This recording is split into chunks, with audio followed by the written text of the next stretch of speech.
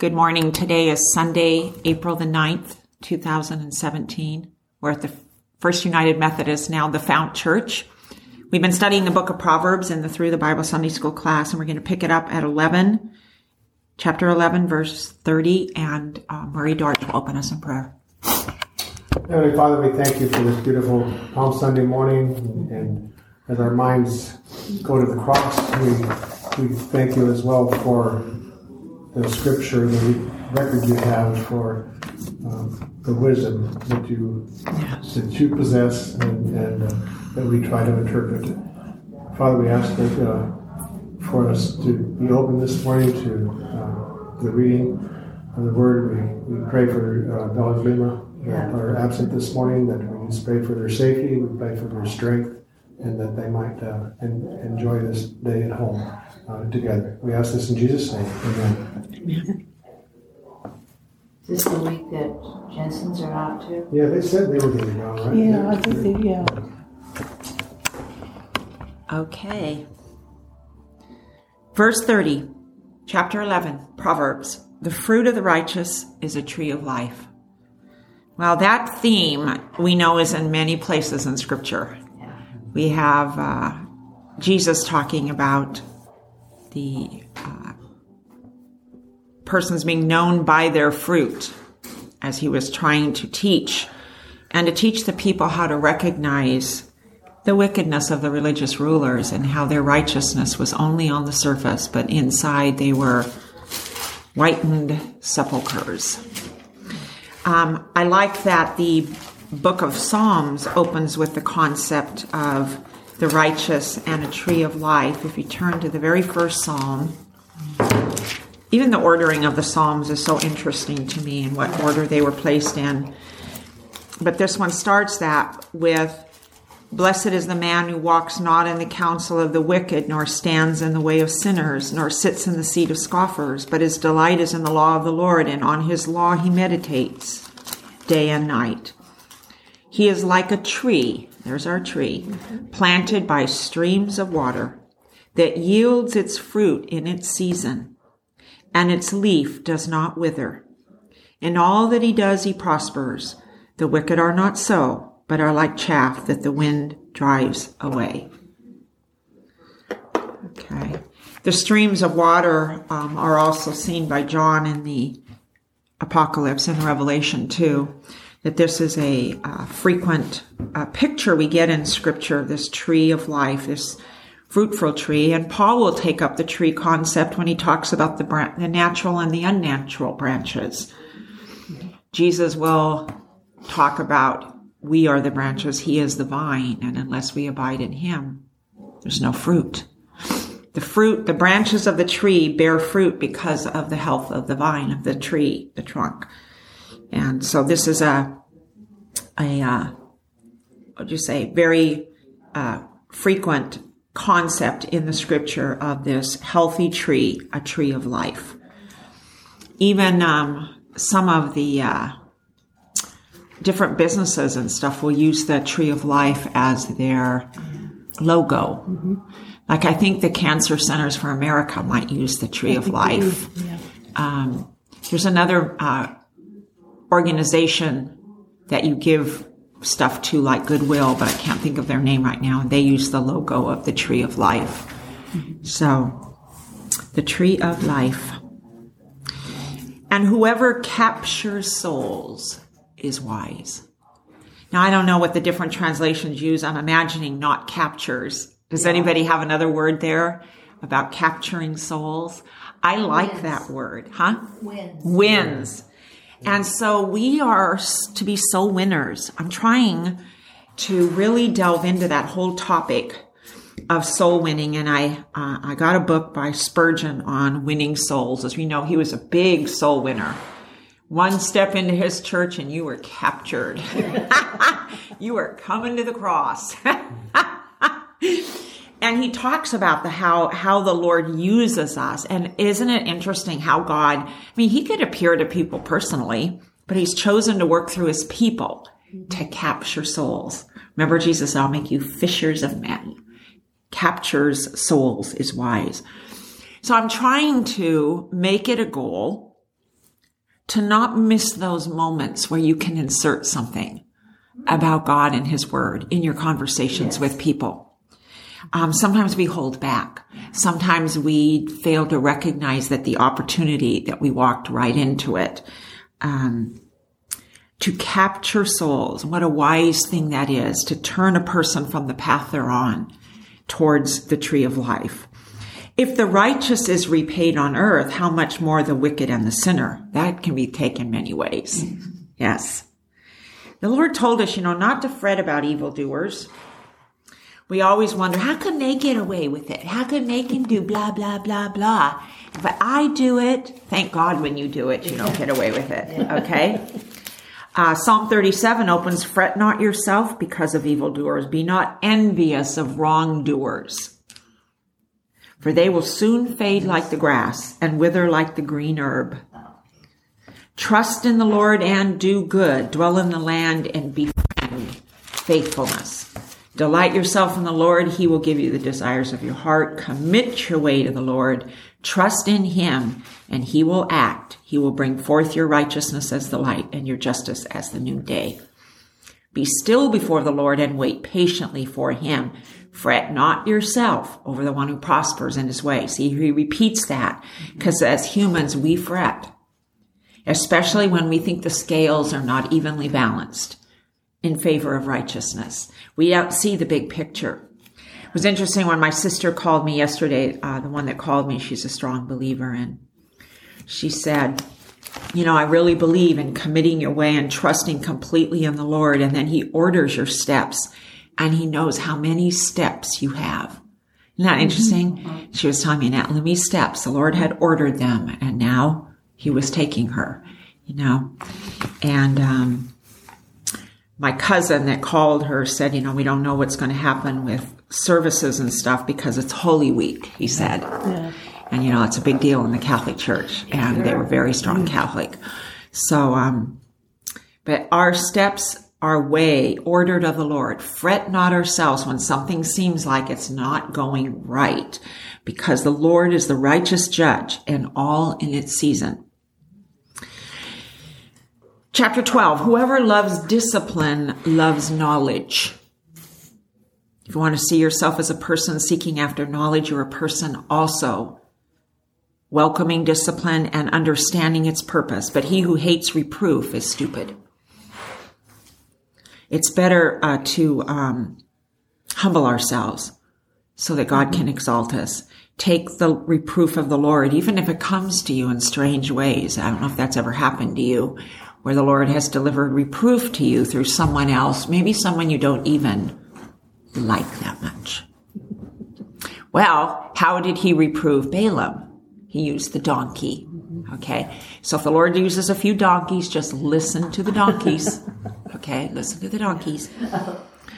A good man obtains favor from the Lord, but a man of evil devices he condemns.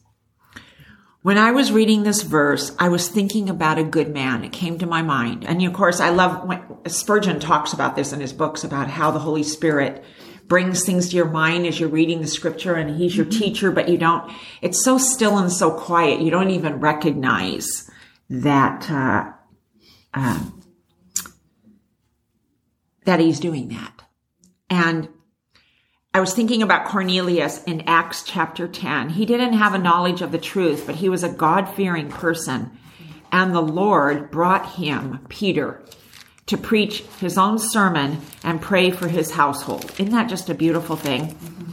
Now, the name Cornelius would be Latin, would be Roman. It's a Roman name, if you've studied Latin. So at chapter 10 Acts, you can read about it. It says, at Caesarea, there was a man named Cornelius, a centurion of what was known as the Italian cohort, a devout man who feared God with all his household, gave alms generously to the people, and prayed continually to God.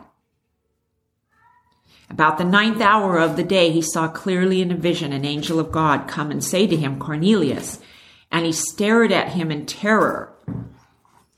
You imagine that the terror of seeing an angel, what it must be to see the Lord. If an angel is what causes you to feel like this. So he's in terror, and he says to him, your prayers and your alms have ascended as a memorial before God. God sees, God knows. And now send men to Joppa and bring one Simon who is called Peter. God knew where Cornelius was. He knew where Peter was. And we know where Peter is. He's at the top of that house, and he's going to have a vision. Angels appearing to Cornelius, vision coming to Peter, and Peter sees all these unclean animals, remember, drop down.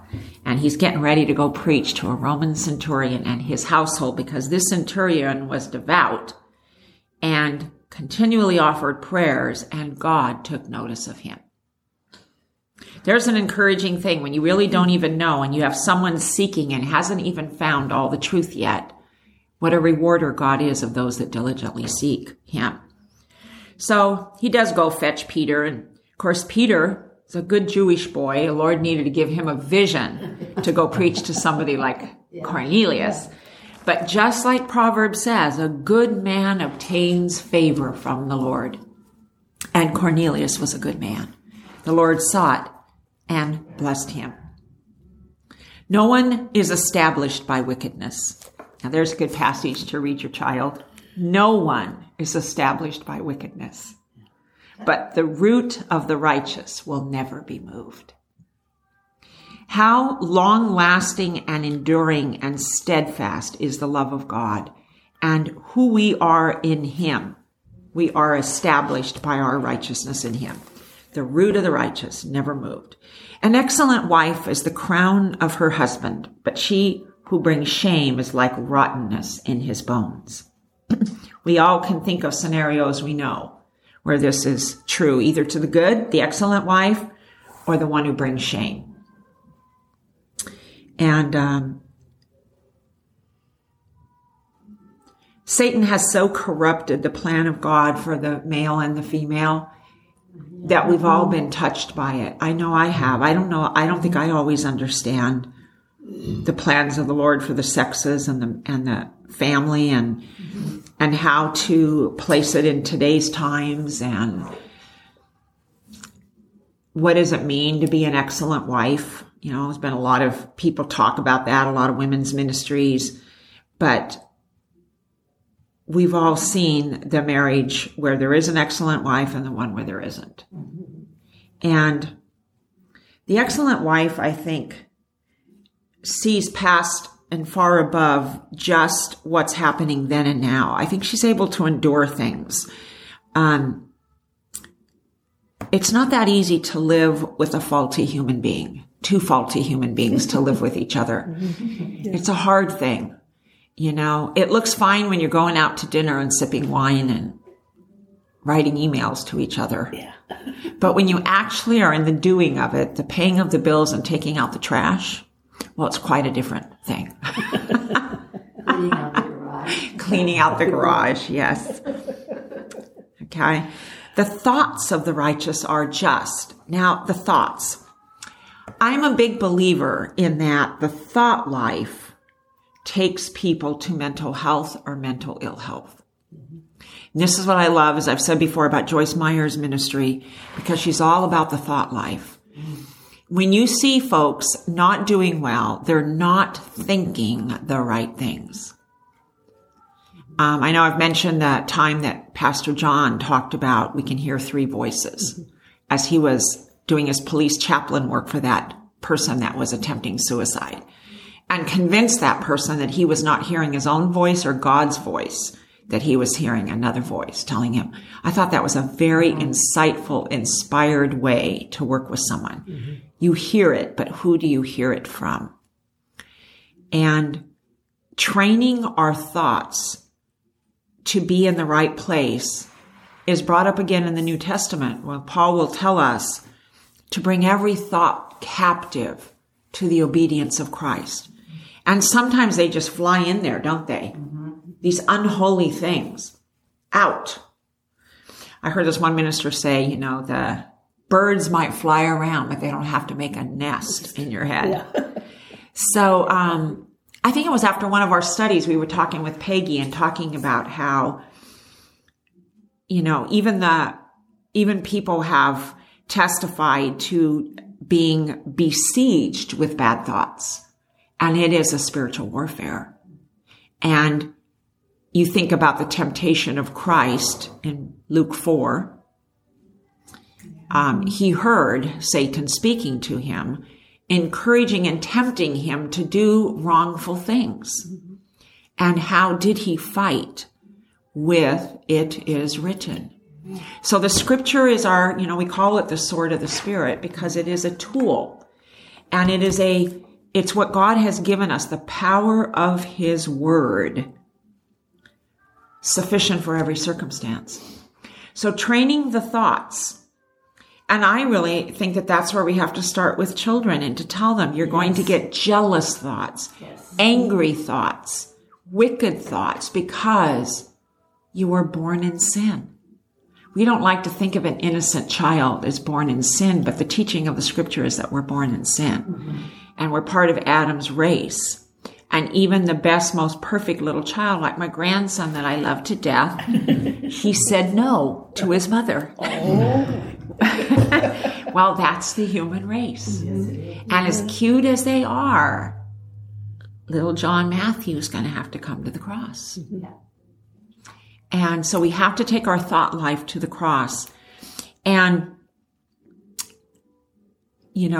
different kinds of thoughts trouble different kinds of people. A big thing today with men is the whole lust problem and pornography. Desiring God now, I'm getting email almost every day from them, from John Piper's ministry, and they did one this week on pornography. Mm-hmm. And a real couple talked about it. And, these were church people, and she discovers her husband on the computer doing pornography. Well, you're feeding wickedness to your spirit, mm-hmm. and you're bringing demonic influence over your household by thinking you can secretly partake of sin. Mm-hmm. So the scripture is clear on that what we say in secret is spoken from housetops, and thank God that the Lord allows us to be discovered in our sin, lest we be lost. Scripture says that those that do these things will not inherit the kingdom of God. I don't know if we really believe that, So the thoughts of the righteous are just. Asking for the mind of Christ. You'll hear that. They've even written books about having the mind of Christ. Can you imagine the strength of Christ's mind to just withstand what he went through in his passion? Yeah. When somebody's doing the things to you that they did to him, what is your natural response? He was a human. Mm-hmm. Okay? Do you think there was incredible control over the thought life at that time? Yeah. Yes. And we know, because his final words are, Father, into your hand I commit my spirit. He was fighting the whole time as he was being made a ransom for many to keep his mind in God. So that's always my prayer, that my thoughts would be pleasing. The thoughts and meditation of my heart be pleasing in your sight, O Lord. Because the righteous thoughts will keep us in a good place. The counsels of the wicked are deceitful. I was talking with one of my clients on the phone, and we were talking about the media and how most of America believe what comes out of their TV sets. Yes. And they cannot ferret through the fact that they're sitting under propaganda. No. And they can't see it. And they're having their minds formed by an intentional plan.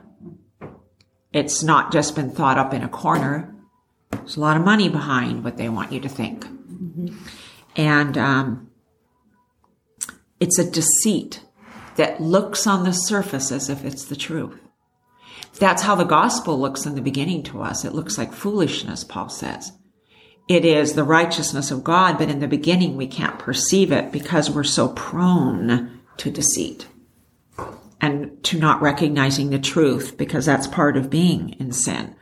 That's why the Holy Spirit, that's why they're always praying in revivals. The Holy Spirit will take the scales off the eyes and open the mind to see the truth of the Word of God, because as sinners, we can't perceive it because it's not within our realm. And the fact that you do perceive it is because God's Spirit's allowed you to perceive it as the Word of God and run to it.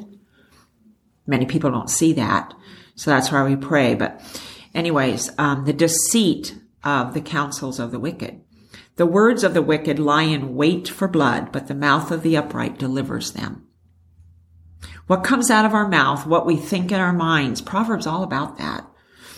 The wicked are overthrown and are no more, but the house of the righteous will stand. And there's a good confession of faith to be made in prayer for your house. The house of the righteous will stand. A man is commended according to his good sense, but one of twisted mind is despised. Better to be lowly and have a servant than to play the great man and lack bread. You see a lot of that today. There's people driving around in BMWs that are leveraged to the max. But they have the look, have the right look. But it's all a house of cards. Whoever is righteous has regard for the life of his beast. So if you love your animals, here you know, I have regard for the life of my beast. But the mercy of the wicked is cruel. It's hard to imagine the cruelty even to animals, but you know, today it is very bad. You drop them off on the freeways. And then the response that the society has to it is we're almost valuing the animal above a human. Yes. Okay, that's very bad too. To have the right perspective towards life is something that comes to us from God because He made the heavens and the earth. Whoever works his land will have plenty of bread, but he who follows worthless pursuits lacks sense. Of course, it's an agrarian type perspective, but we could translate it to today. You know, you're lazy, you're not going to get much out of this world. Whoever is wicked covets the spoils of evildoers, but the root of the righteous bears fruit. Here we have that tree again. The fruit of the righteous bears fruit.